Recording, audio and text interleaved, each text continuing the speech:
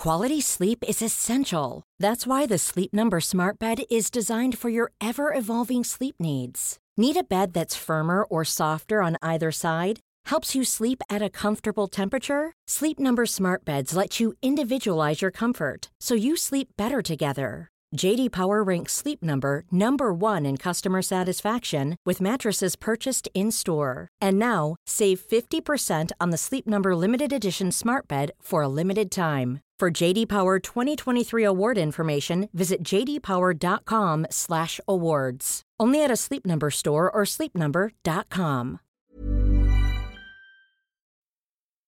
Guys, I'm not feeling it. I'm not feeling it at all. You don't feel good? What's going on, Alan? My wonderful, beautiful, immensely precious germ vector of a toddler brought the latest upper respiratory. You got a little bit of that summer flu floating around? I gotta say, I mean, colds are never pleasant, but somehow in the summer, it's like insulting. Well, the summer flu, if you haven't been keeping up on your social media, on your COVID social medias, has been the fact that there's a COVID wave going around, and people keep referring to it as the summer flu because they don't want to admit they have COVID and have to shut their restaurants down. It does stink, though. I sympathize. I have been wrestling with, I think, our allergies, but maybe it's a cold. I don't know. With toddlers, it's all just up in the air. They're putting everything in their mouths. They're just licking everything constantly. I know it's good for them. I know that it's good for them in the long term, but yikes. Yeah, I say yikes. I mean, look, we could all live in bubbles if we wanted to. Like, if we just gave everyone a bubble, we wouldn't have to deal with this ever. Bring back smallpox. Yeah, there you go. Wow, this escalated quickly. RFK Jr. for president, baby. That should be his tagline. RFK Jr. bringing back make smallpox great again. Oh my God. No smallpox, only big pox. Guys, this is our worst B-roll. This is terrible. This is not acceptable we've B-roll ever had. This is rough. It's summer, guys. It's hard. It's a hard time of year.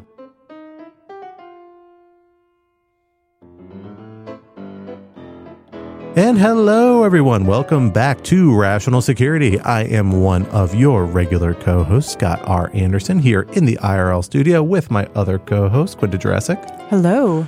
And our third co-host, as always, joining us remotely from the beautiful state of Minnesota, at least this month, Alan Rosenstein. Alan, thank you for joining with us. Thank you. It is in the low 80s in the glorious upper Midwest. We are calling this the Dog Days episode. We are in the dog days of summer, but I feel like that's a bad title because it's actually really nice here right now. And I feel like it's actually pretty nice in Minnesota. These are like the abnormally nice days of August. We have like 3 of these every year, and I think we're in the midst of it now. Yeah. No, it's nice. Yeah, for Minnesota, July tends to actually be our hottest month. August is actually kind of nice. I know that's not generally true for DC, having lived there for many years. I feel like July is hotter, but August is more humid. Oh, I don't know about that. Oh, okay. I don't know about that. As a lifelong Washingtonian, I'll say August is rough, guys. July is rough too. Honestly, the whole summer, pretty down there. But this really kind of subpar episode titling is representative of the general quality we're anticipating for this entire episode. Because if I'm being honest, again, it's August, guys. We're tired. We're hot. We all got vacations we're planning and other things going on. And it's a little lazy here in Washington, D.C. It's the best time of year in D.C. because things get real quiet. But it sometimes doesn't leave you a lot to talk about. Yeah, I love when it's quiet and the former president is indicted 3 times, possibly a 4th time. It's so quiet. Still really quiet. I don't know about you, man. I've been working really hard. Oh, but the rest of the government is super sleepy, as it is every year this time of year. Imagine if this indictment were happening like in the middle of the NDA debate. Like the meaningful debate that happens later. Like it could be way worse. I'm just saying, I don't want people to think that we've been slacking off. I don't think people think we've been slacking. Quinta doesn't want people to think that she's been slacking. She's been working very hard. Exactly. It has been for us not that dog days of summer, not a lazy summer. But in spite of that, the rest of the world, it's been a little quiet. But we're excited to get here with you to talk through a couple of the still big stories that are happening in national security news, including one of which Quinta just alluded to, and what we are calling in honor of this period, the Dog Days edition of Rational Security. Topic 1, eco-washed? We are now several weeks into a coup in Niger, a country once seen as one of the more reliable Western partners in the Sahel region, and home to French and U.S. troops who have been helping the Nigerian military combat a local Islamist insurgency. Even as the Nigeria-led Economic Community of West African States, or ECOWAS, has threatened sanctions and intervention to unwind the coup, neighboring states like Burkina Faso and Mali, with close ties to Russia and its Wagner Group, have threatened a military response in kind. What might this coup mean for the future of the Sahel, and how should the United States be responding? Topic 2, a tale of two sittings. Former President Donald Trump is now the subject of two different criminal indictments, each of which is being overseen by a very different judge in a very different way. What should we make of the divergent approaches thus far, and what does it mean for the effectiveness and legitimacy of the justice system in these highly polarizing cases? And topic 3, Cosa Nostra. Get that? Cosa Nostra? Like Cosa Nostra? Okay. That one requires explanation. You're not going to get this one by looking at it online. So sorry, readers. And I don't know if I really helped actually pronouncing it. So I felt like it wanted some explanation. A bipartisan coalition in Congress has rolled out a new version of the Kids Online Safety Act, or KOSA, that seeks to respond to concerns raised by digital rights and civil liberty groups while still taking steps towards protecting children online. But many on the right and left aren't having it. What should we make of this new proposal and the reactions it's provoked? For our first topic, Quinta, let me hand it over to you to get us started. So over the last week or so, we've seen a unspooling military coup in Niger. So Niger's democratically elected president, Mohamed Bazoum, has been ousted from office and is currently being held captive by a general who was previously the chief of his presidential guard, General Omar Tchiani. It's been a bit of a strange week. Obviously, coups are never super normal and unsurreal, but there was a very strong initial international condemnation. There was a deadline set by an international coalition, essentially for the coup plotters to stand down and hand power back to Bazoum. That deadline passed, I believe, on Sunday, and it doesn't seem like anything has really happened since then. It's also, I will confess, not totally clear to me why this coup happened, and for that matter, what Nigerians think about it, if it is a manifestation of anything other than a spat between the now head of the country, Tchiani, and Bazoum. So, Scott, I'm going to turn it to you, as we so often do on foreign policy matters. What the hell is going on? It's a very good question. And the answer is, I don't think we really know, which is actually something you don't get quite as much honesty from in a lot of the reporting on this, which instead has kind of like glossed over and provided useful narratives of aspects of the issue without really providing as much detail about the background of the coup, the background of governance in Niger, or some of these nearby countries that are involved in this conflict. I mean, I think what we know so far is that at least the precipitating event for this coup was actually, of all things, a personnel dispute around kind of an elite military force, special operations force relating to the president, I think actually involved in his personal security. That led the possibility that their commander, who had been a longstanding commander, might be removed, precipitated a dispute that kind of rapidly catapulted into a coup by an elite contingent of the military. It's not clear all the military was actually involved. In fact, the president was providing assurances for a good period that, in fact, he thought the regular military was going to come in and save him and put down the coup, which has not happened as of yet. But still, in theory, could still happen. The president is under house arrest, still was able to communicate pretty easily with the outside, published an op-ed in the Washington Post actually asking for international intervention, including specifically the United States by name, to aid them in putting down the coup. But the United States is not bit as of yet. Neither really has the international community, notably.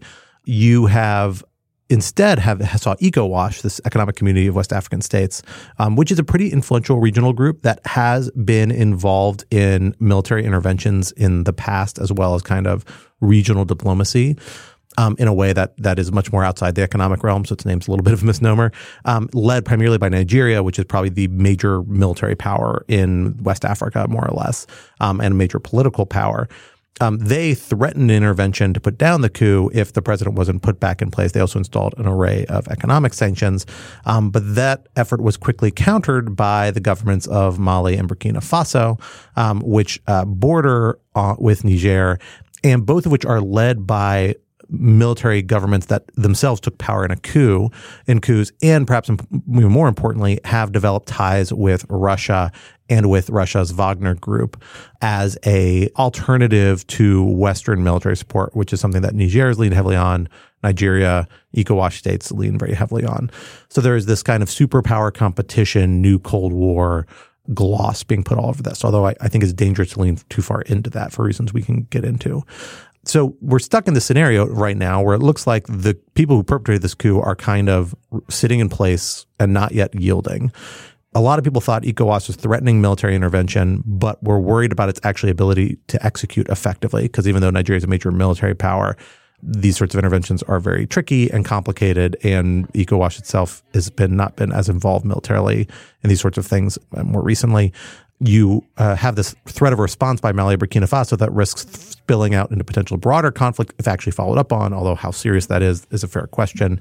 There's also big questions as to, the extent to which they would present a serious military threat to like Nigeria if that were actually the direction they decided to move things in. So it's a very messy situation without any clear path of resolution. We've seen the major senior U.S. diplomats begin to get engaged, although fairly quietly. We know that I think it was Victoria Nuland, who's currently the acting deputy secretary, took a trip there in the last few days to directly engage with senior Nigerian leaders and coup leaders to talk about this. I don't think we've gotten a very clear readout about the results of that other than they talked. It's a complicated situation. The United States is actively engaged at a high level, which is good. But the consequences could be significant because not only is Niger now the latest country in the Sahel to fall, potentially, if you want to frame it this way, to Russia-backed allies and Wagner Group, who now the coup leaders are supposedly reaching out to in Mali about establishing a contract and establishing kind of a line of association, much like Mali and Burkina Faso have. Niger has been seen as the stable state in the Sahel that has been the hub of U.S.-backed and particularly French-backed military intervention in the region aimed at putting down a Islamist insurgency that's very, very persistent throughout the Sahel and has been a major source of regional instability. And so the concern is now, well, are U.S. and French troops going to have to withdraw? Are all of these drone bases and other things maintained by them going to be handed over to the Russians? What happens to Niger's regional role? So it's a very, very messy picture. And I'm not sure we have a super clear idea about the right way to resolve it or the factors that go into it. So one thing that I found interesting about this is how the broader issue of these military coups in the Sahel is being framed and described in the press. I mean, obviously, if you look at a map, it's quite notable. You have this band of countries running from literally across the entire continent that have fallen in the last several years to these military coups. Presumably there's something about this region and its recent history or its underlying economic or social or political instabilities that is leading to this. At the same time, there does seem to be this narrative developing that there's almost a domino effect happening here, that, with each country in this region that falls to a coup, the probability in a causal sense of the next country falling is sort of higher. And that might be true, but, that also to me raises concerns that one could sort of overread into this and go back to a kind of almost a sort of Cold War domino theory approach to looking at the region, which, as anyone who studied the Cold War knows, led to a lot of sort of unfortunate and unnecessary mistakes and interventions. And so I don't have an answer to this, obviously, but I'm sort of curious, Scott, whether you think that these sorts of, whether domino theories in the causal sense ever have much to recommend them.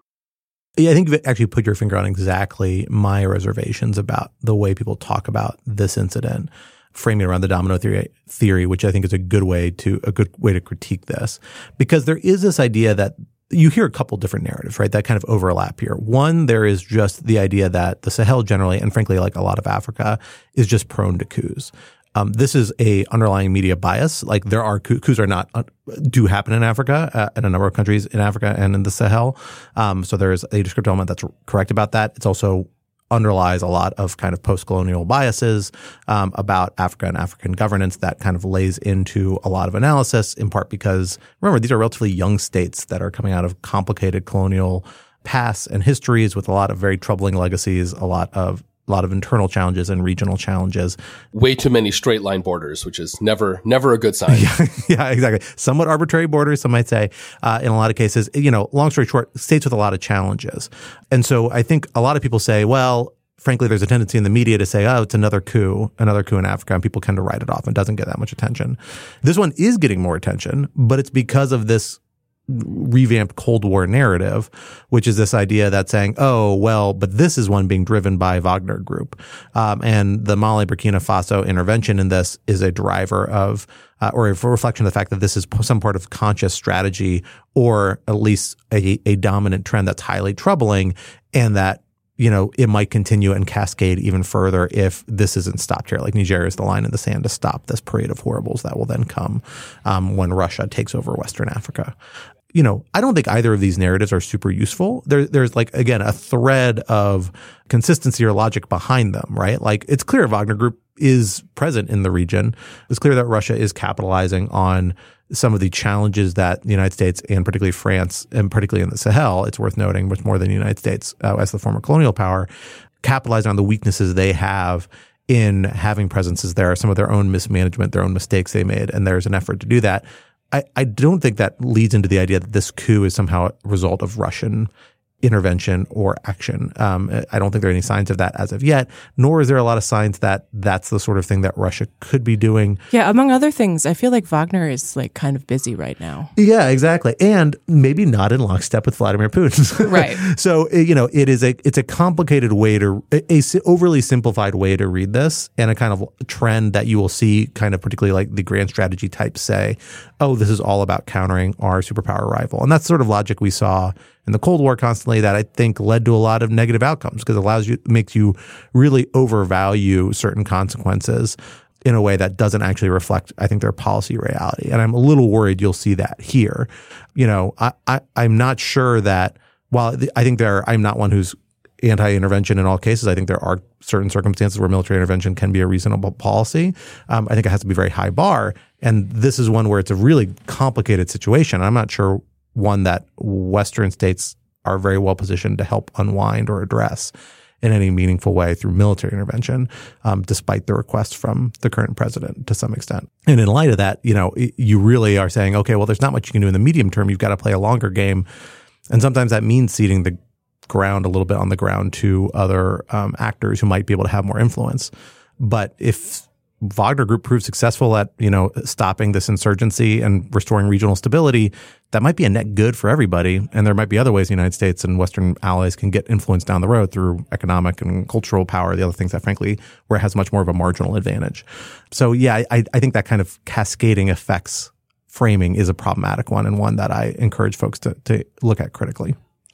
I mean, speaking of the role of the West in this, I think another aspect is the role of France specifically. So France is obviously a former colonial power in the region. It's one that has tried to kind of keep a foothold in West Africa, despite sort of increasing controversy over its presence there. And the New York Times has an article that's called A Shrinking Footprint in Africa for France, the former colonizer that stayed, which kind of says it all, about France and the coup in Niger, that I think raised a lot of questions for me about what France's role is here. It seems, as you say, Scott, it seems like this is really, the coup really may have just been sparked by the fact that President Bazoum was going to fire the chief of his presidential guard, who didn't want to be fired. We've all been there. But there seems to be one other narrative that the coup is a kind of anti-colonial upset. There's pictures of folks standing at an Independence Day protest on Thursday in Niamey, I'm hoping I'm pronouncing that right, in Niger this past week, with a sign reading, "France must go." Bazoum was an ally of France. My sense is that sort of narrative is kind of pasted on and just like a convenient way for the coup plotters to justify themselves. But it's also, as you say, Scott, like, because we really don't know very much about what's happening here, it's super unclear to me whether this is a message that is resonating among Nigerians, or something that anybody actually buys, or just a kind of another easy way to conceptualize this that avoids digging into the actually really complicated politics at stake. Yeah, it's a really interesting question. I share, Quinta, your skepticism. I mean, obviously it's an empirical question, and who cares what we think? Someone should ask the Nigerians. And I'm assuming there's not a very well-developed polling infrastructure there. And even if there was, it's probably hard to figure that out now. But, you know, for a bunch of reasons, I suspect that this should not be read as taking a strong position on the French colonial legacy of 70 years ago, one way or another. Again, this is not to Charles de Gaulle turns over in his grave. Well, I'm just saying this is not to like whitewash France's colonial history. This is not to sort of engage in that debate of like, you know, whatever. This is an anti-colonial podcast. I mean, this is just orthogonal to, I think, discussions of like, you know, I think, you know, whatever problems are driving Niger right now, I have no doubt that there are profound historical antecedents in the French colonial history, but I don't think France right now is playing any particularly, you know, important role in the sort of Nigerian internal political dynamics. And you know, while I do understand I understand the optics of this sort of kind of colonial hangover in terms of which Western countries end up engaging with which parts of Africa in a kind of ongoing security or peacekeeping perspective. You know, at the end of the day, if France can do good here, then we should hope that it does good here. And if the reason they're here in the first place is because of, you know, generations of colonial mistakes, like that's a separate conversation to be having. And it would be very unfortunate if we got sort of dragged into turning this into some sort of post-colonial, you know, historiography debate when there are sort of much more pressing issues happening on the ground in Niger. I think that's right, but I also think we need to be sensitive to the very real, you know, rhetorical weight and narrative that these post-colonial narrative plays, because it's not just about post-colonialism. It's also about the non-aligned movement and the way a lot of these states came out of colonialism and then saw themselves figuring into the world. And that's been part of a lot of their national identities. I don't know enough about Niger specifically, but or some of these other states, but certainly in lots of post-colonial states, there's a reason why you have this rhetoric of that Russia and more recently and particularly importantly, perhaps China really lean into, which is the idea of, you know, national autonomy, local challenges, limited bases for intervention, and a general kind of live and let live perspective that is, you know, supposed to channeling a lot of anti-colonialism energy. That rhetoric is still very real in China's foreign policy kind of rhetoric. I don't think so much as Russia's, but I suspect in a lot of his engagements with Africa and certain other parts of the world, it probably still is very much a live issue. And you see it come out in things like UN votes or the politics around the United Nations, where Africa is actually a fairly influential bloc that often coordinates to a substantial degree in the General Assembly. And it's the sway that Russia and China have, an angle that they play up fairly effectively at times, is the fact that they don't have these colonial legacies. I think that definitely plays in here. I mean, basically, essentially, I think France and then because of association, the United States are intervening in these cases with a handicap because they have some assumptions against them in big parts of the public. Maybe they're not right-founded, but it's a reality we have to deal with, and that Russia and China and other states are perhaps capitalizing on that we shouldn't understate. So I think as a descriptive point about rhetoric, I think that's totally fair. I do just want to, I don't know, correct the record, though I suspect we all agree on this. Neither China nor Russia could possibly be interpreted as anti-colonial states given their history. These are like some of the biggest empires in world history. Russia, obviously, with respect to the Soviet Union and with respect to many of its internal borders, and China, of course, which was an empire for thousands of years and continues in places like Tibet and Xinjiang to be nothing more than a brutal imperialist power. Again, this is not to like, you know, this is not a both sides issue, but I just like the idea that Russia and China are anti-colonial powers it's crazy. Right. Well, so, okay, look, like, yes, I agree, but I think it is also important to understand that argument, like where that argument comes from, and that it is very much alive in many parts of the world. There's been an ongoing debate in South Africa. I know specifically, just mentioning that, obviously different part of the continent, but just because it's a place I'm familiar with, there is a long running argument over how to understand this. I agree. It's particularly insane when Russia is currently engaged in what is literally a colonial war. But, you know, I don't know, man. No, yeah, I'm with you. I agree that, like I said, I agree with Scott that he's describing the realities of contemporary global rhetoric totally correctly. I cannot let it go unstated that it is insane in a sort of objective historical sense to put Russia and China in the anti-colonial, anti-imperial power column. I think it's more complicated than that for China. I'm going to say, for the contemporary Chinese government, which is different from historical China in a variety of degrees. I think it's like totally distinguishable? No, I don't think it is. Like, there's lots of things China does that very much is expressing its authority. And part of it, what they do is instead of asserting colonialism and control over other states, they assert a very broad vision of what is China, right? So it's Taiwan, Hong Kong, Tibet, Nine-Dash Line, et cetera, et cetera. But there's a consistent rhetorical thread that I think is there. That's part of the reason why Ukraine is such a proven to be such a tricky rhetorical topic for them to have be kind of in Russia's camp on, and something that they've struggled to navigate. I generally agree with you. Like, I don't think this is in any way saying China's a benevolent actor. It's not. And I think people kind of know that, right? But one thing that they don't do, and the appeal of Wagner Group and Belt and Road, is that they don't put a lot of conditionality on these types of assistance.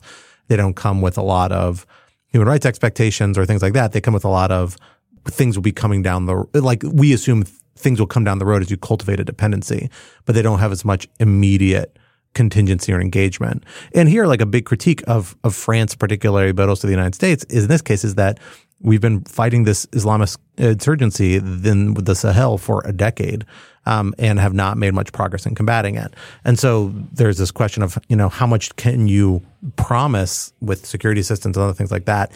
And if you fail to deliver, how is that publicly perceived by these sorts of populations? I think it's more complicated than that. And these are hard fights. And the Wagner Group, I don't see a reason to think they're going to do much better. So, maybe part of the answer is here politically to say, well, if they want to have influence in the Sahel, okay, now you're responsible for fighting this fight. And when they fail or fall short, then it's going to be a messy picture for them. That's actually a little bit of the dynamic you see in parts of Syria that have kind of played out into this dynamic. But, that's comes with really high human cost, among other things, not to mention a political cost. And that can be a bitter pill to swallow.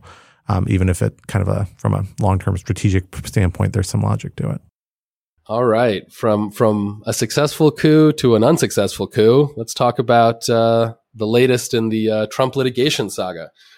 So just for those who may not be aware, Donald Trump, former president, Danny Boy, under several federal indictments, so far at least. And today, the way we're going to sort of cut at this topic, which I suspect we'll be talking about every week until we all die, is going to be by comparing and contrasting the judges at issue, which is, I think, a really interesting way of looking at these two trials. So in the Mar-a-Lago case down in Florida, we have Judge Aileen Cannon, Aileen Loose Cannon, as we might, maybe we should start calling her.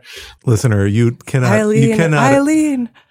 appreciate the look of expectation and hope on Alan's face as he broke out Loose Cannon, waiting for us to laugh. It was right. Laugh, it was please. literally right there. Can I get a chuckle? Can I get something? Oh man, tough no room. Dice. No tough dice. room.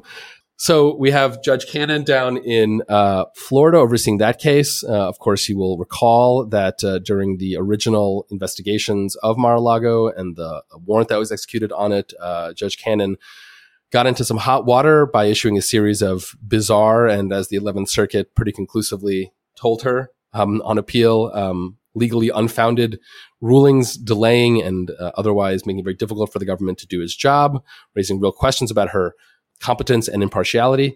At least some of those questions are reemerging now as Judge Cannon, at a very early stage in the investigation, is issuing yet more delays and weird orders, and we'll get into what those are. On the other hand, in D.C., we have the indictment over January 6th, and specifically Trump's attempt to, through a variety of means, including fake electors and pressuring Vice President Mike Pence to overturn the 2020 election. That trial is being overseen by Judge Tanya Chutkan, appointed by Barack Obama. And in really striking distinction to Judge Cannon, Judge Chutkan has been going sort of full speed ahead, clearly trying to keep this investigation or this trial on track for a speedy resolution, though we'll see if she's successful. So, Quinta, I want to turn to you and ask you to walk us through the latest in the Mar-a-Lago Judge Cannon saga. It seems to be getting weirder by the day. What's been going on here? Because I've read about this now several times. I'm still quite confused. So am I, but I will do my very best. So essentially what happened is that the government filed a motion for something that is very run-of-the-mill in a criminal case. for something that's called a Garcia hearing.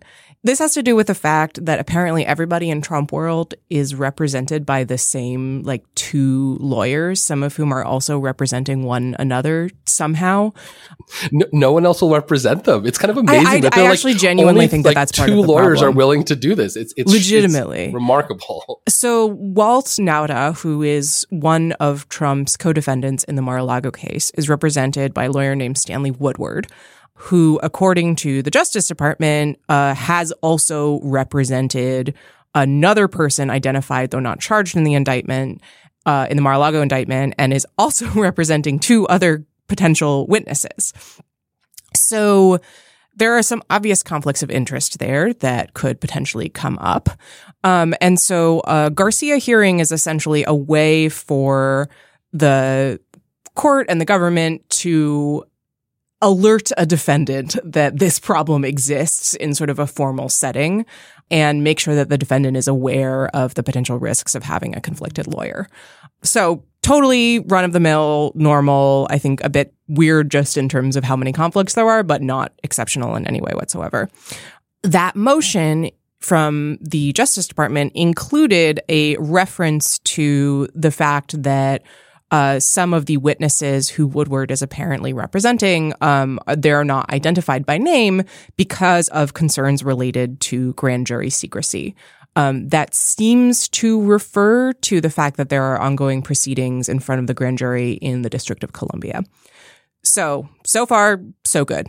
All we need to do, right, in a normal world is wait and see what Woodward and what Nauta want to do and sort of wait for their motion. Cannon, instead, Alan is already laughing. I don't even know if I can explain this. So the Justice Department have filed some information under seal related to this grand jury secrecy matter.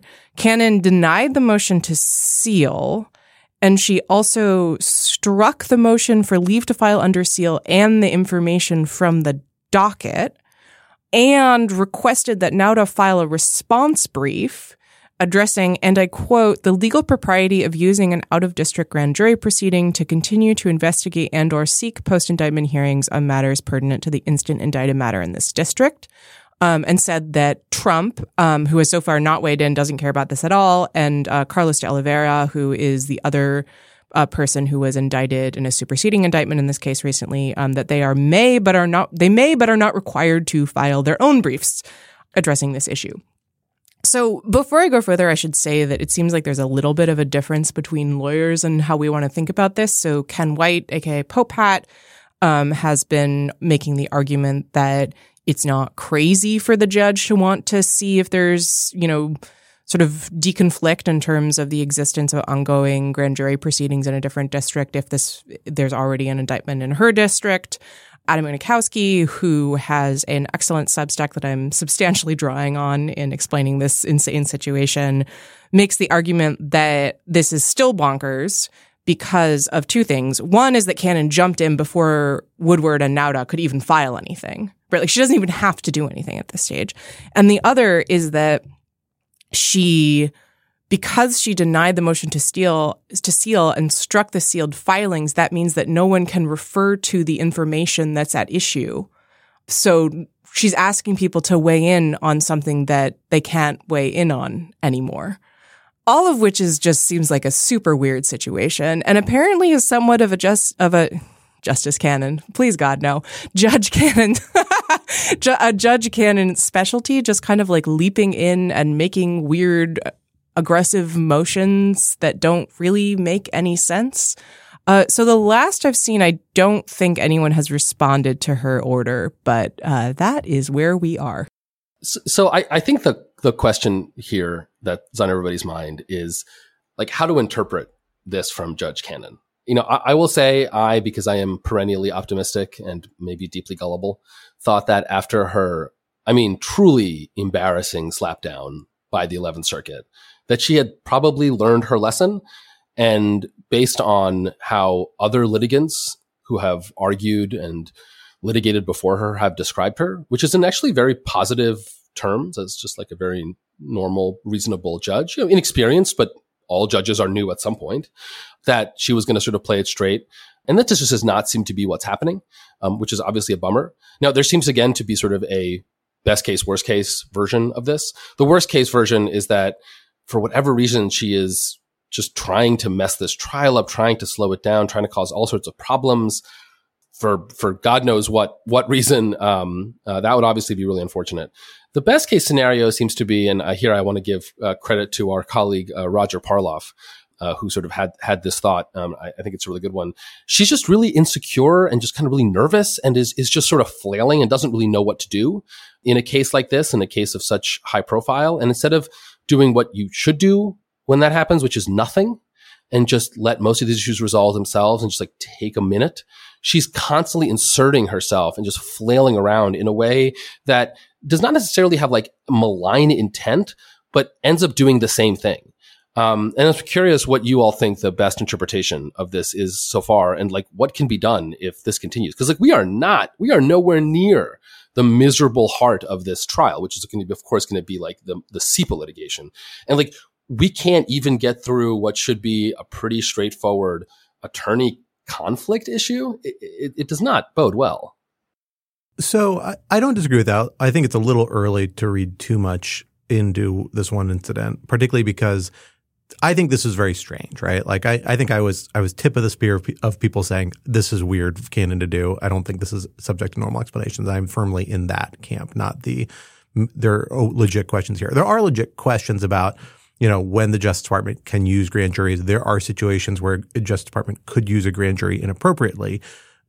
But there are a million reasons in this matter why it's entirely appropriate for them to keep using a grand jury, including that they're very clearly still investigating criminal activities in other jurisdictions where they couldn't be brought in the Southern District of Florida. So you're allowed to keep using grand juries there outside of the district. It's also entirely fair that they're still using a grand jury to investigate things in Bedminster, in D.C., and relating to other defendants that might have a bearing here. Remember, this isn't about Donald Trump. It's about Walt Nauta and representation of him primarily.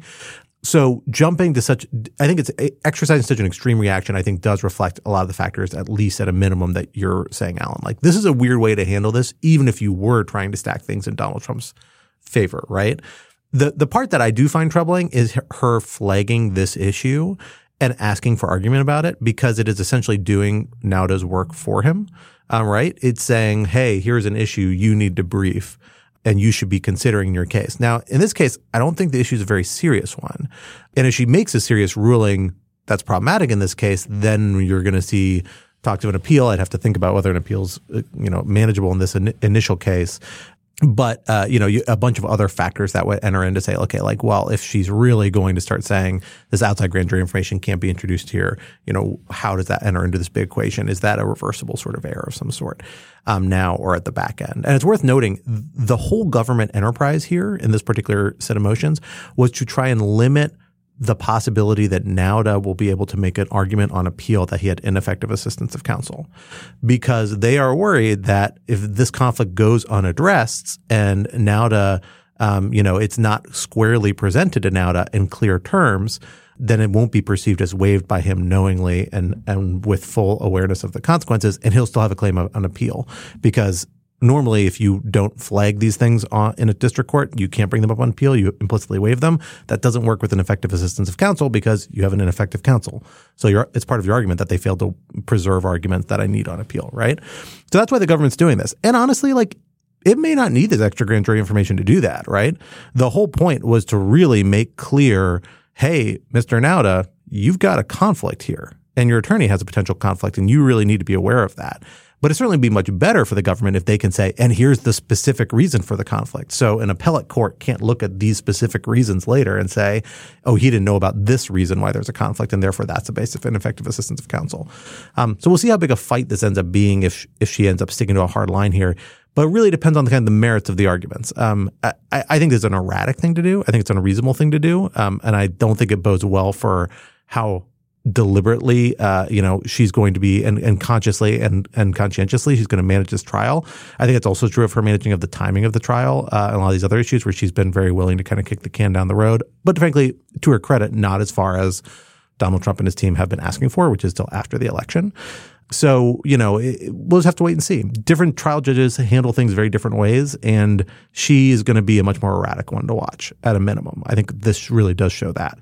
whether that plays in anyone's favor, I think we have to wait to see what the actual substance of the decisions is.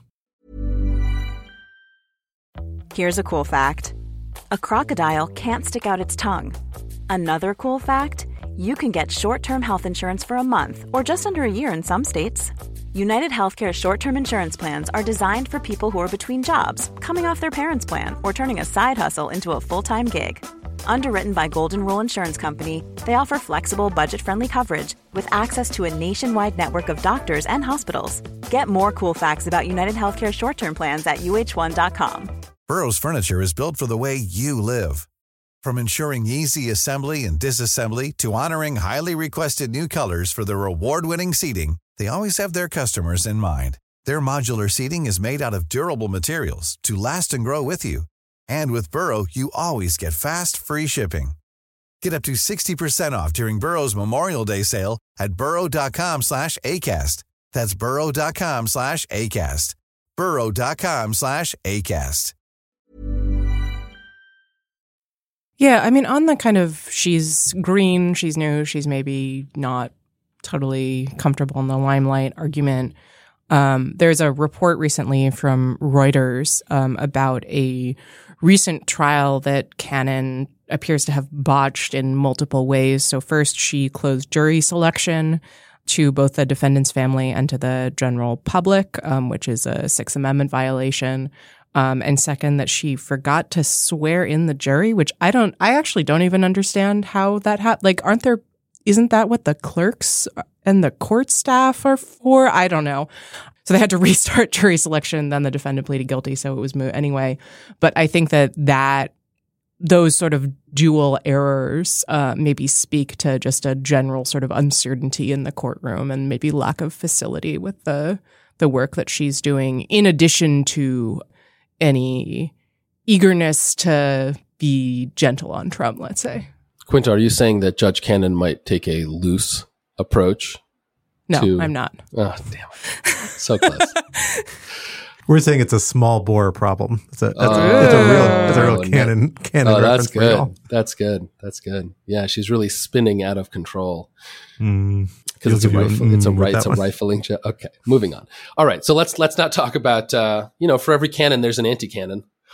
Come on, that was awesome. I made that was the title of a topic like a few weeks ago. That was awesome.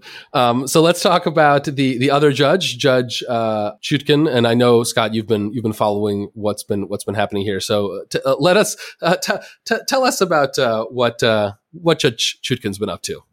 Yeah, so Judge Chutkan is how I've been pronouncing it, but maybe that's not right. Okay, my apologies. But I could be wrong. I definitely thought it was Chutkan. I think it's Chutkan. Judge Chutkan, relatively not new at this point, but been on court about 9 years since Obama. I think she was appointed in 2014, if I recall correctly. She is, of course, overseeing the new January 6th trial and indictment. And the only real action we've seen in this so far is a debate around a protective order. During the hearing of the arraignment for Donald Trump, the government said, in response to a suggestion by Trump's attorneys, well, there's going to be a ton of the discovery and we're going to need lots of time to look over this discovery. The government said, we are already to hand over the vast majority of discovery to the opposing side. We just need a protective order in place. A protective order is a type of order issued by the court that restricts, among other things, it can do other things as well, but in this case primarily is used to restrict how a party receiving discovery may use it. So can they talk about it in public? Can they include it in tweets or political speeches, right? Particularly prominent here. And the government is seeking a protective order that limits those sort of extraneous uses and access to this sort of information, right? They're going to hand over in discovery. Trump's legal team pushed back initially on the timeline that they wanted, basically said, we can't talk about this. We need some more time to think about this. And it seems to fit into a long-standing trial strategy we talked about before, which is to kind of delay and slow up things and try and push things past the election. Instead, Judge Chutkan really does not appear to have taken those complaints very seriously. Basically said, give me a time, Wednesday, Thursday, or Friday this week when you can have a hearing. We then saw a kind of wishy-washy reply where the government said, hey, yeah, anytime, any day works for us. And there was this kind of block paragraph response from Trump's attorneys where they said, well, one of us has a hearing. We'd really both like to be there because there are two attorneys, I guess, two main attorneys. We really both like to be there. And one has a hearing this day, another has a hearing this day. And they didn't really explain why they could and couldn't be available during different periods. And then Chutkan went ahead and assigned a hearing for Friday morning. So pushing them aggressively on this time frame. Around the same time, at the same time, you've also seen this sort of narrative push that this trial is intended to restrict Trump's First Amendment rights. Is really the argument is lawyers appear to be teeing up one of several is that it is invalidated it should be invalidated on First Amendment grounds. And specifically, there's concerns about this protective order going to restrict his ability to say things about the trial and about material raised at the trial. And that's going to be part of what the government is requesting or what the court ends up granting sua sponte. And there's an argument that, and Trump himself has come out and whatever we call it on Truth Social, he truthed or bleated, as I believe some people called it. Spewed, bleated.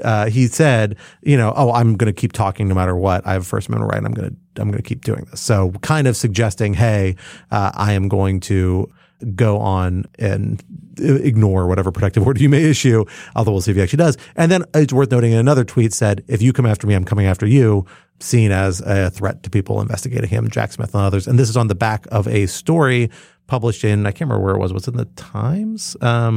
A story laying out the legal strategy that people around former President Trump are setting up with his knowledge and consent to find statutes that allow him to exercise retribution against Jack Smith and others. I can't remember whether it specifically referenced the judge in that or not. Clearly, look, this story was sourced to people close to Trump and are the same people inspiring this idea that I'm going to come after you, right? So it's part of a strategy. It's not a coincidence that story dropped right before that bleat did, right before these matters are waiting before the court. So far, Judge Chutkan hasn't responded to those issues yet that I've seen, unless something's happened last day that I missed. So please correct me if so. But she scheduled this hearing for Friday, and we're going to see a debate about it. It's very different from Judge Cannon in that it is just pretty ordinary course, if anything, kind of an aggressive push to move things towards a conclusion and try and reach a resolution on a lot of these issues on a faster time frame. Now, I think it was dangerous to read too much into this order because this is a very basic sort of first step in this trial. Again, they're not setting the trial date. This is just literally when the government hands all this information over to Trump and Trump can begin preparing his defense in theory, right? So this is step one. So it really makes a lot of sense, particularly because the government came in saying, we're ready to give this all over. All we need is this one thing to push and try and get this done quickly. I suspect Chutkan, she does maybe seem inclined to push the trial and move things along quickly. She's done that in other January 6th related cases, although not necessarily unfairly or in a way that's atypical for cases. Like most trial judges want to move matters quickly. But it does set up a very interesting point of contrast with Judge Cannon, who, at least in this one matter, has gotten pulled down through a whole other line of briefing, although admittedly a government initiated sort of line of briefing in the first instance, in another case, and then is more willing to push the can down the road in terms of scheduling. But again, there are very different trials. We can get into that a little bit about why they might have different reasonable approaches. Yeah. So Scott, I want to pick up on one thread of what you were saying, which is about Trump's threats or ominous bleats, let's call them, at the very least, about, going after people and stuff like that. I mean, I think one thing that's notable is that at least the government, at least the judiciary, is taking this seriously. There's been reports that Judge Chutkan's security is being increased. Wouldn't surprise me if something like that would be appropriate for Judge Cannon down the line. Though, of course, the valences of those are different. And I suspect that a judge that is perceived as being harsher on Trump is probably in greater risk of danger than a judge who is perceived going the other way. Though, honestly, you never know. I wouldn't expect the Marshal Service to make that assumption. Exactly. Nor should they, I think, just to be very clear, nor should they. How should we think about the possibility for the risk of real violence against the judges, against the prosecutors, against defense lawyers, against anyone involved in these sort of super high profile cases, especially given that it is just not in Trump's nature to try to tamp down tension and rather to sort of inflame them. Yeah, I think it's a very real risk. It's especially, look, I was thinking about how early in Trump's administration, I can't remember the exact circumstances, but he was attacking Judge Gonzalo Curiel, I think was the name of the judge, who was a Latino judge who had ruled against him on some matter, and Trump went after him.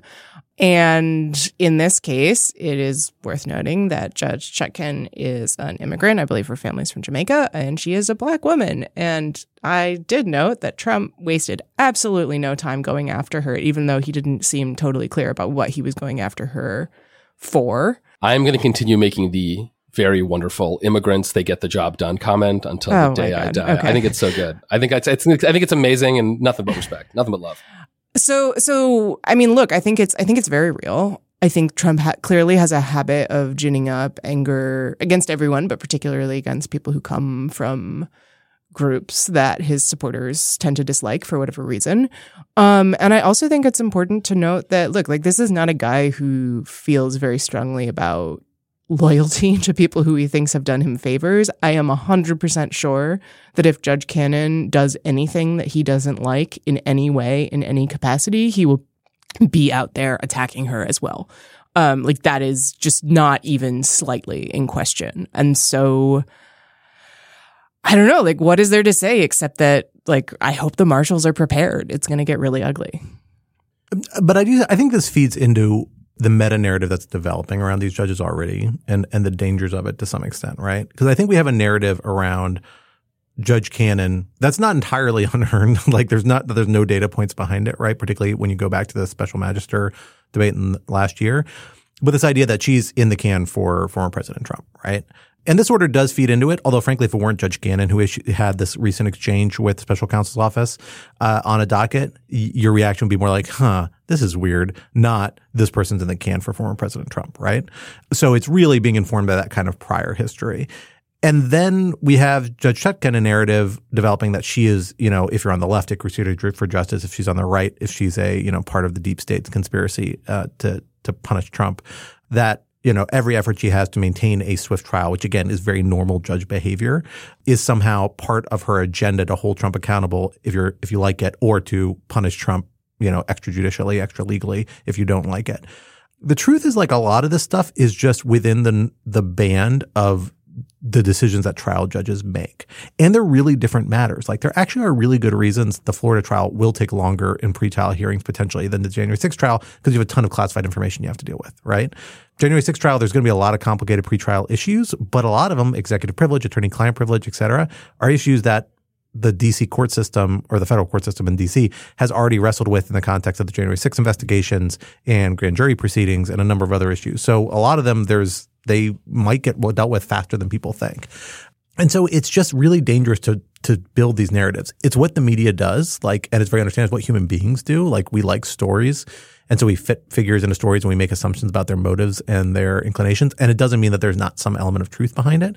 But we really, I think, have to fight that instinct if we're going to be responsible members of the media to go too far one way or the other, because it has real collateral consequences for the legitimacy of these proceedings and the safety of the people involved. I mean, sure. But there's being responsible, and then there's just ignoring what is in front of your nose, right? Like, I think, yes, if a different judge had issued this order that Cannon had issued, we would look at it differently, because that judge wouldn't have done what Cannon did previously. Like, I think it's reasonable to look at her current actions in light of what she's done in the past. Oh, I don't disagree with that, but I also think we have a pretty limited data set, and drawing a lot of firm conclusions is a little premature. That's my point. My conclusions on Judge Cannon are al dente conclusions, is what I would just like to say. They could trend in another direction. Toothsome. I thought that was a Cannon pun again, and I was trying to figure out, like, is there a pasta that's called a Cannon? No, there is not. I am just operating at like 30% brain capacity because of this cold. So, and I'm thinking about pasta. My dad jokes are even lamer than usual. Well, talking about protecting judges, let us move the conversation to protecting our children. That is the correct inflection for this topic. Thank you, Scott. I am glad that you have figured out the appropriate tone for this, which is not measured at all. No. The only way you can refer to our children is just stridently with an element of concern. Certainly, Congress is being strident with an element of concern when it comes to our children, because we have seen the new version of this law that has been floating around for at least one other Congress, maybe earlier than that, but it's been on my radar loosely for at least one Congress at this point, called the Kids Online Safety Act, or KOSA. It is a law that would install a number of measures that are aimed at addressing what I think most people agree is actually a genuine and real policy question, and that there's really good medical science backing up the issue, which is that developing brains, juvenile brains, teenage brains, interact with different types of communications technology, particularly social media, not limited to social media, in different ways, and that those factors are contributing to mental health issues, sometimes very dangerous and deadly mental health issues among adolescents, like depression, like image problems, like the loneliness epidemic that Hillary Clinton wrote about in The Atlantic, which was actually an interesting piece and take on a report issued by the Surgeon General a few weeks ago about the dangerous health effects of loneliness and a spike in loneliness among adolescents, actually, but among all Americans, but particularly adolescents in the United States. And that these online technology, the availability of them, are actually contributing to these real public health problems in ways that scientists and experts find credible. So, the question then is, what do we do about it? And how do you balance with the need to address these policy measures, these policy concerns, with the other very real policy value we have, which is freedom of speech? And the use of the internet as a place that facilitates and the sharing of information, the sharing of views and ideas in ways that isn't strictly required by the First Amendment necessarily, but serves that greater value that the First Amendment does, which is that we think we are a marketplace of ideas and encouraging that. So KOSA is walking this hard line, and it's a line that we've seen lots of other laws kind of fall on the wrong side of or fall afoul of, and often not end up getting enacted, or sometimes get enacted and then get invalidated or struck and shaped in certain ways that have some unintended consequences. The Communications Decency Act being one of them, I think, if I recall correctly, from back in the 90s. So, Alan, this stuff is very much up your bailiwick. Tell us about KOSA. Tell us how this version of KOSA differs from the old one, particularly like what they've done, because they've revised it to try and address some of these legitimate concerns raised by Electronic Frontier Foundation, other groups that are very engaged on the kind of digital civil liberties side of this. And tell us where the concerns remain in the law. Yeah, sure. So just a couple of things to say more generally about KOSA. So first, it's co-sponsored by Senator Blumenthal, who's a Democrat from Connecticut, and then Senator Marsha Blackburn, who is a Republican and a quite conservative Republican from Tennessee. And I say that because this really is a bipartisan bill. Of course, bipartisan does not automatically mean good, but it is still notable in this age of polarization. You have a bipartisan bill that was voted out of committee, I believe, unanimously, and has a real chance of being enacted. I suspect the Senate will enact it. I think the House has a lot of reasons to want to enact it, even under Republican control. And President Biden has come out in favor of the bill. I don't know how I would sort of do the betting market on this bill, but I think this bill has as good of a chance of passing as sort of any bill in recent memory on tech policy, and I think that's notable. The original bill had stringent requirements in terms of platforms tailoring their content and design to children and requiring them to sort of know who their user was and what age their user was as part of the design codes and the design obligations that the law would impose on platforms. And this created a lot of concerns that this was basically a de facto age verification requirement, as we've been seeing in some state laws. And this raises a lot of concerns among privacy advocates and internet freedom advocates, because in order to do age verification, you have to collect a huge amount of information from all your users. And so there's a real privacy concern there. And also because even with age verification, it can be difficult to know who exactly you're dealing with. The stringent kind of requirements that platforms would have to place in order to stay on the good side of the law would probably lead to a lot of false positives, which is to say a lot of people who did meet the age requirements would nevertheless not be able to get on these platforms. They had other concerns, but I think that was the sort of major one. The current bill does not have that requirement anymore. It softens the kind of knowledge requirement for platforms in terms of their obligations. So now they have to either actually know that they're dealing with a child or have sort of reasonable understanding based on objective criteria. It's an odd formulation. This, I do think, is a substantial difference from the original bill. It is not, however, seen as enough by the critics of the original bill, who still think that this vague language will de facto lead to age verification requirements. And the new version of the bill does not address any of the other objections that the privacy and civil liberties community had, of which I think sort of two are the two biggest ones are as follows. The first is that the obligations that the bill imposes on platforms, which is basically to sort of design their platforms in a way that does not harm children, is very vague and very broad and is sort of not clear what that actually means in practice.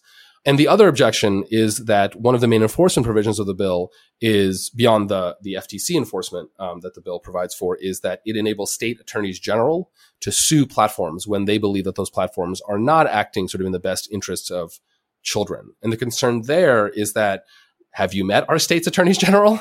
And specifically that, we have a lot of states, there are a lot of different views, and especially on the right, there are lots of states and lots of Republican states attorneys general that think that, for example, any content related to LGBTQ issues, to transgender identity, to critical race theory, that is by definition harmful. And therefore, any platform that allows children to be, quote unquote, exposed to that information is violating the law. And in fact, this new version is actually getting criticism from right-wing organizations like the Heritage Foundation for not, for example, explicitly listing transgender content as something that is sort of by definition harmful to minors.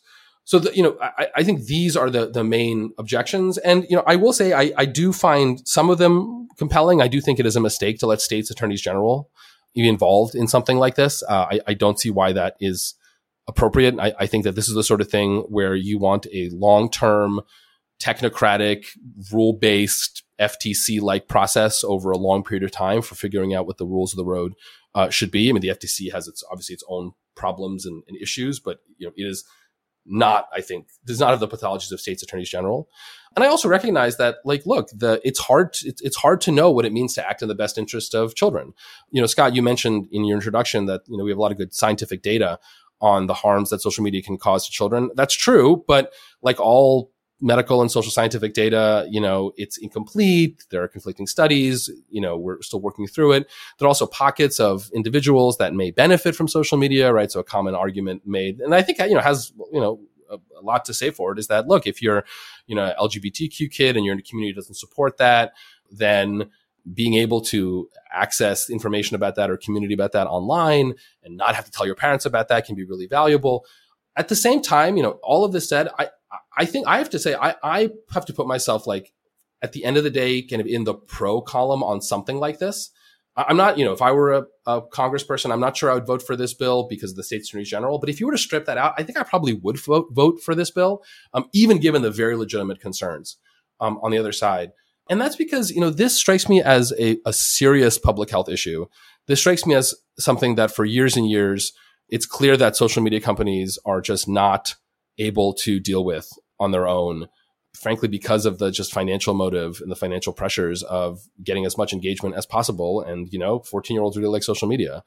And, while I don't think there are going to be any good solutions to this and that there's going to be trade-offs and that, there's no way we're going to be able to solve this problem without some, honestly, collateral impact on the speech rights of adults, we have to just accept that fact. This does strike me as an issue where something has to be done. And while I don't want to fall into the trap of something has to be done, this is something, therefore it should be done. I welcome this at least as a sign that Congress is very serious about this. And if the platforms and the civil society folks don't want this, they're going to have to come up with something else.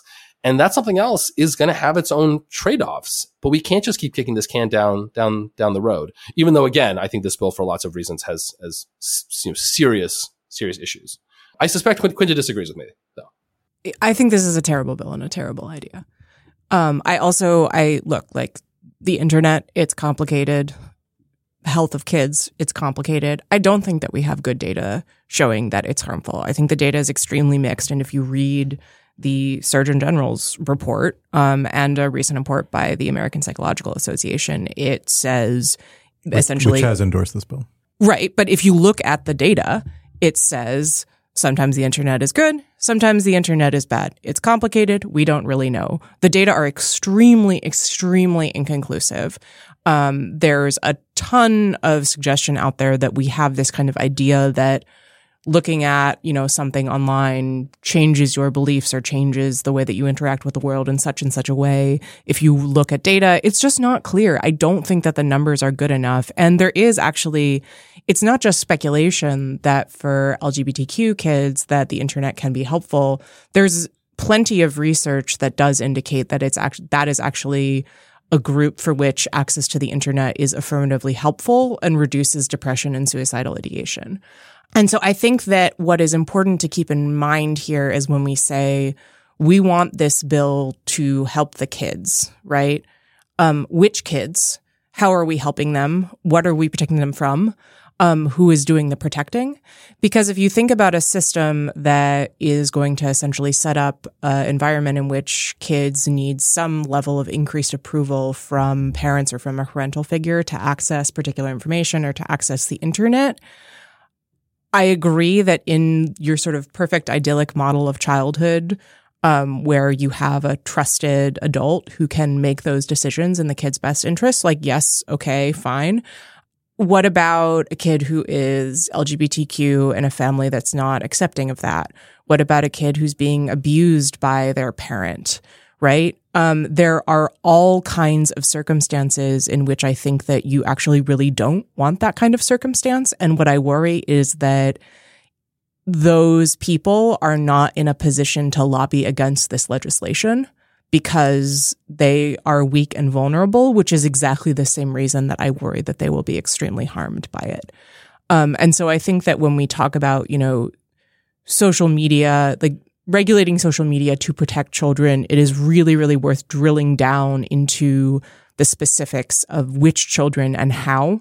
Because as soon as you start thinking about that in a more granular way, it gets really complicated really fast.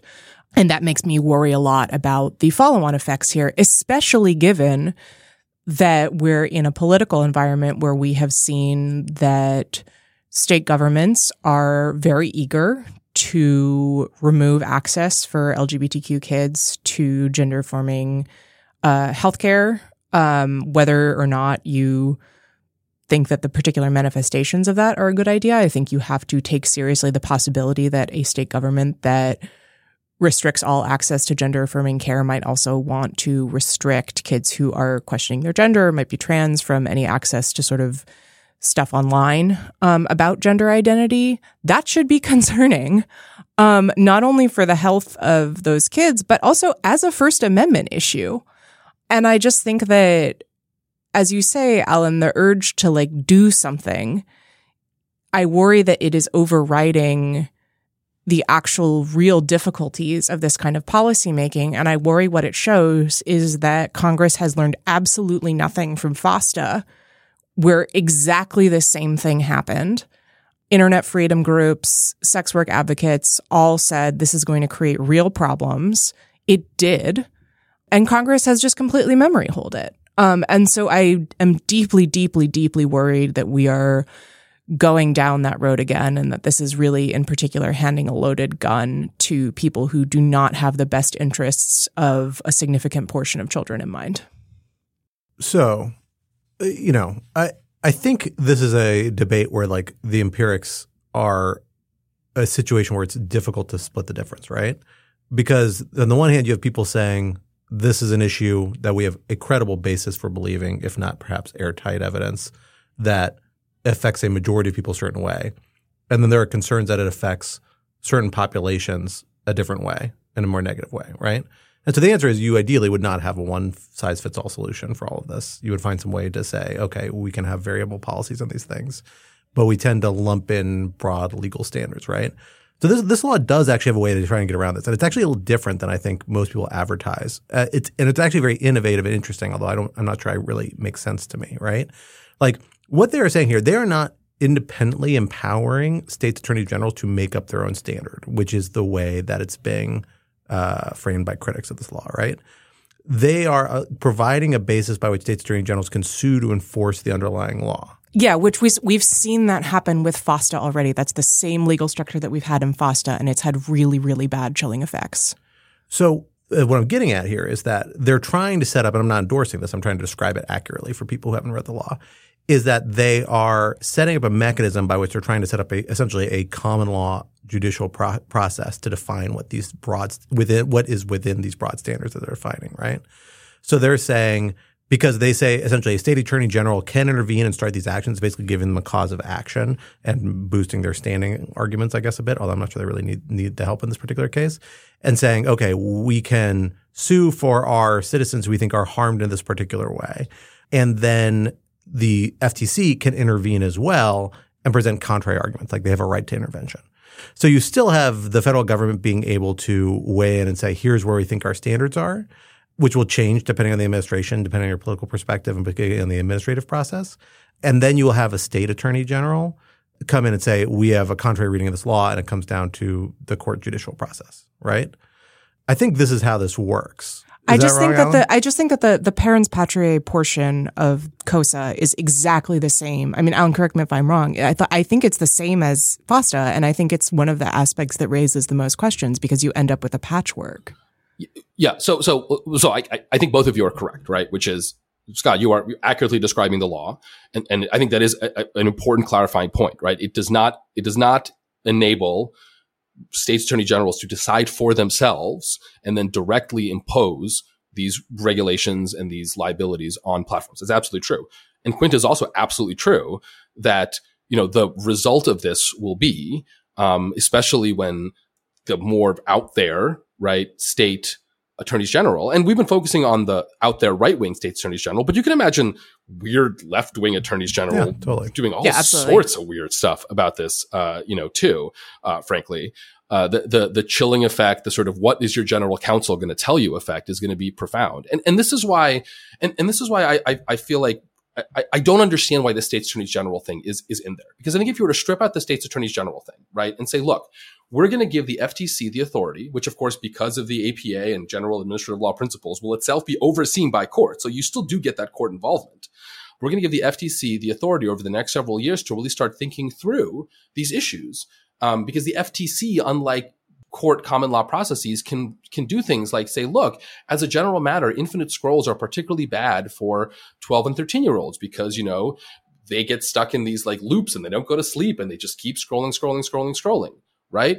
But at the same time, having access to certain kinds of LGBT spaces or certain kinds of religious spaces or, whatever, right? We keep focusing on the LGBTQ plus group because, that's a high salience group, but there are other examples of this. That's important. You can come up with this long process. So, that is sort of where I come down on this. I guess kind of my meta surprise on this is like, I don't know why progressives who generally are more okay with like a lot of government regulation of all sorts of things get so nervous when it comes to this issue. I've always found that sort of an odd thing. And I think this also just may show kind of a fault line within the democratic movement because, I think maybe to Quinta, to your earlier point, I don't think that it's that, LGBT kids who are at risk sort of lack a means of lobbying here. I mean, I think their interests are being actually well and ably and loudly and correctly so put forward. I just think that the sort of Democratic senators have just decided that this is one of these areas in which the benefits of regulation just may outweigh the costs. Yeah, I mean, look, there's definitely a fissure within the sort of more interventionist portion of the Democratic Party and the more sort of techno-libertarian leftists, which sounds like a contradiction in terms, but I don't think is, that I think that we've seen come to a head in recent years. Well, but I think the point I'm getting at when describing this narrative, right, is that they're trying to kick the can down the road. They're trying to hand the task over to the courts, right? They're saying, here are some broad standards. The courts, with inputs from state attorney general, I suspect this is why the state attorney general provision is in there to some extent, is saying we want some sort of regionalized input other than just the federal government, right? That's going to help input into the official judicial process for ironing these things out. And they'll have amicus briefs and other things like that, right? That's a very messy process for the reasons Quinta's already noted, right? You end up with very much patchworks until maybe the Supreme Court resolves it one day or appellate courts resolve it in a particular area, right? You can end up with very divergent standards. It's a weird way to go about this. I mean, we do it in the common law, but only with the assumption that's going to be overridden by Congress when it becomes fairly inefficient, and that happens historically fairly often. But it strikes me as a weird surrender by Congress, right? Like ideally, I think you would have Congress delving into some more substance about this. But it seems to me a suggestion that we all agree something needs to be done here that's a big mess of problems, but we don't feel equipped to do it. Maybe we can set up a framework to allow people to argue this over and get to some better outcome.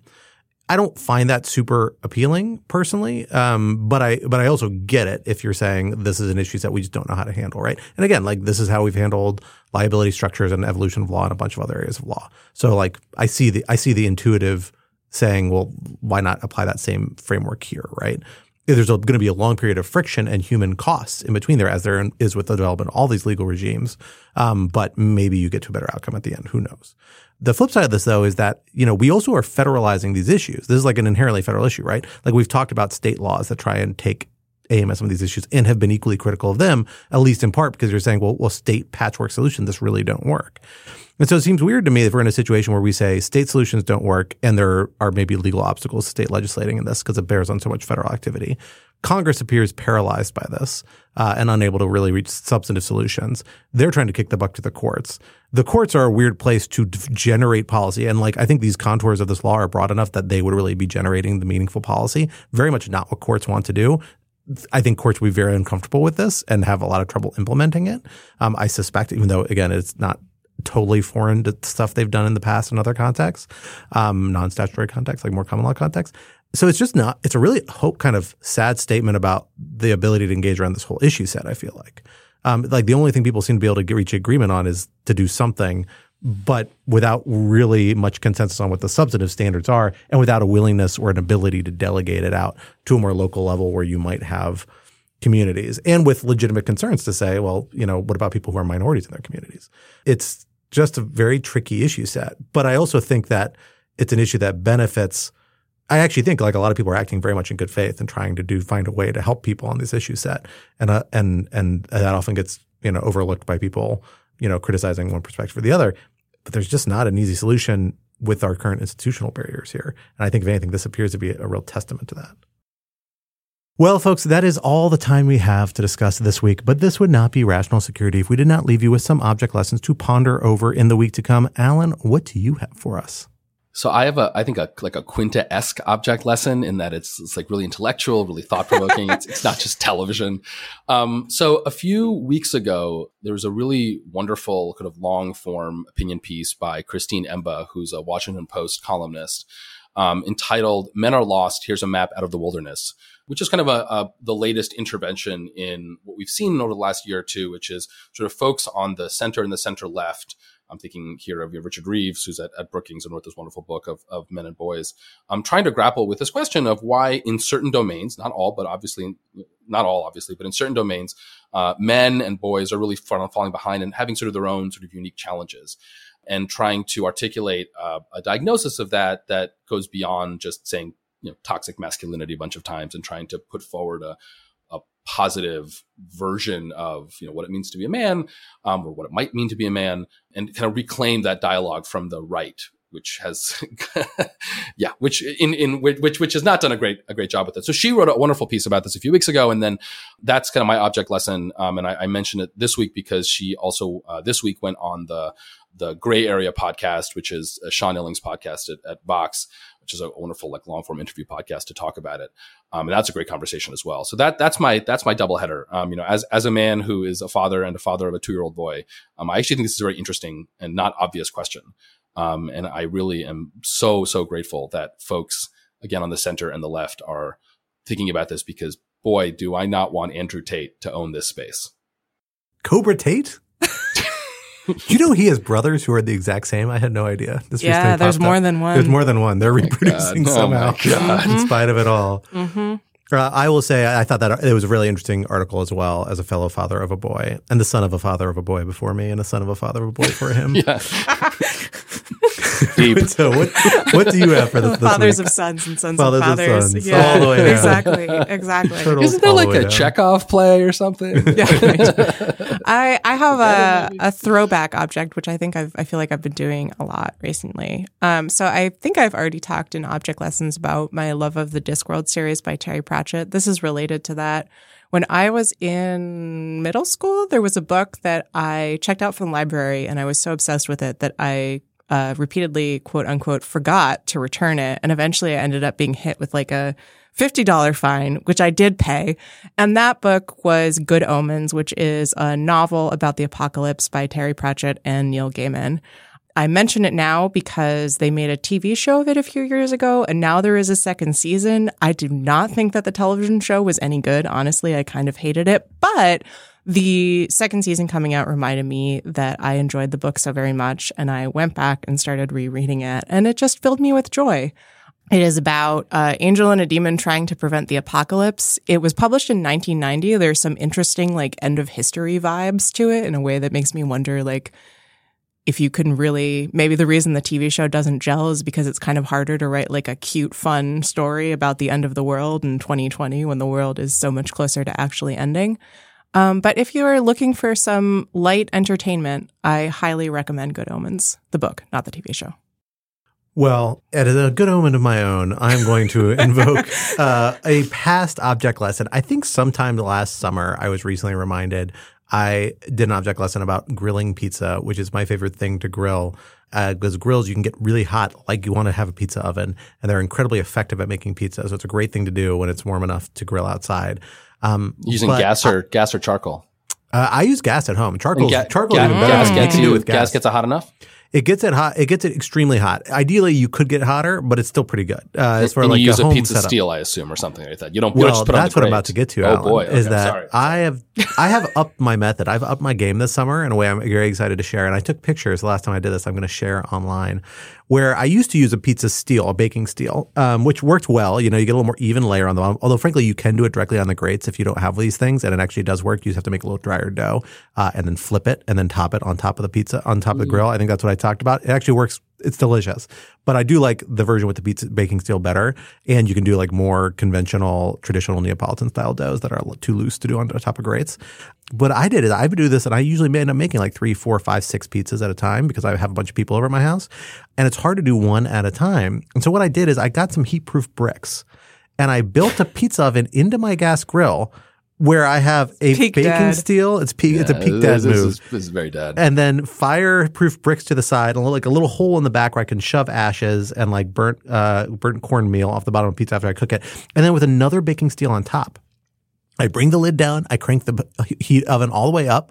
The temperature in the overall grill gets to about 650. Inside between the two metal plates, it's closer to 750 and it has a lot more residual heat. Then when you want to put a pie on, you turn the heat all the way down underneath the bottom plate, shove in the pizza, let it roast for like 3 or 4 minutes, then pull it out, put it on the top steel, and you can put your second pizza in the bottom, and you got like a full production process going.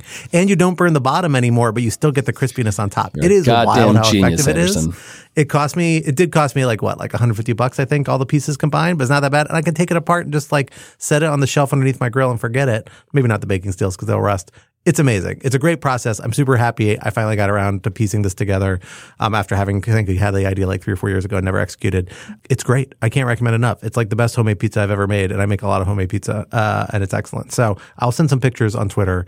Check out this method. Sink the money into it. If you got a gas grill big enough, it totally works. Charcoal, there's also great options with charcoal, but where you can get even hotter. But this does the trick, and the results are excellent. And with that brings us to the end of this week's episode.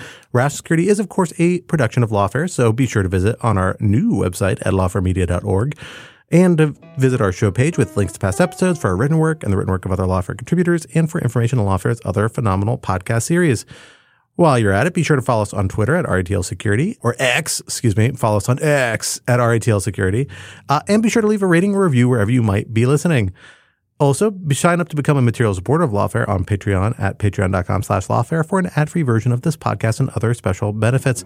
Our audio engineer and producer this week is Noam Osband of Goat Rodeo, and our music, as always, was performed by Sophia Yan. We were once again edited by the wonderful Jen Patra Howell. On behalf of my co-host Alan Quinta, I am Scott R. Anderson, and we'll talk to you next week. Till then, goodbye.